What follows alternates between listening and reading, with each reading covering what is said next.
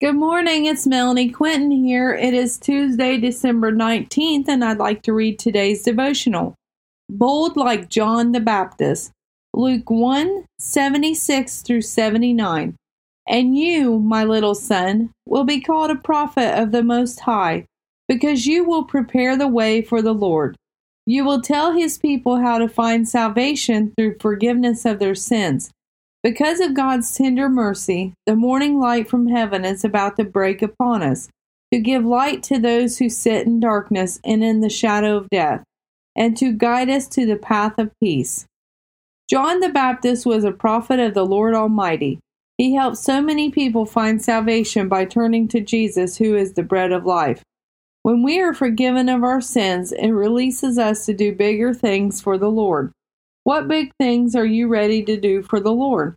Have you repented of your sins and asked for forgiveness?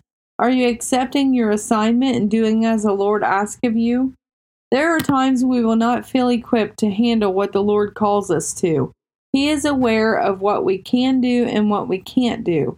He has knitted us in our mother's womb and knows what is good in us and what needs His help. Call on Him today and He will fill you with His holy presence. If you need to get away by yourself to call on the Lord, do it.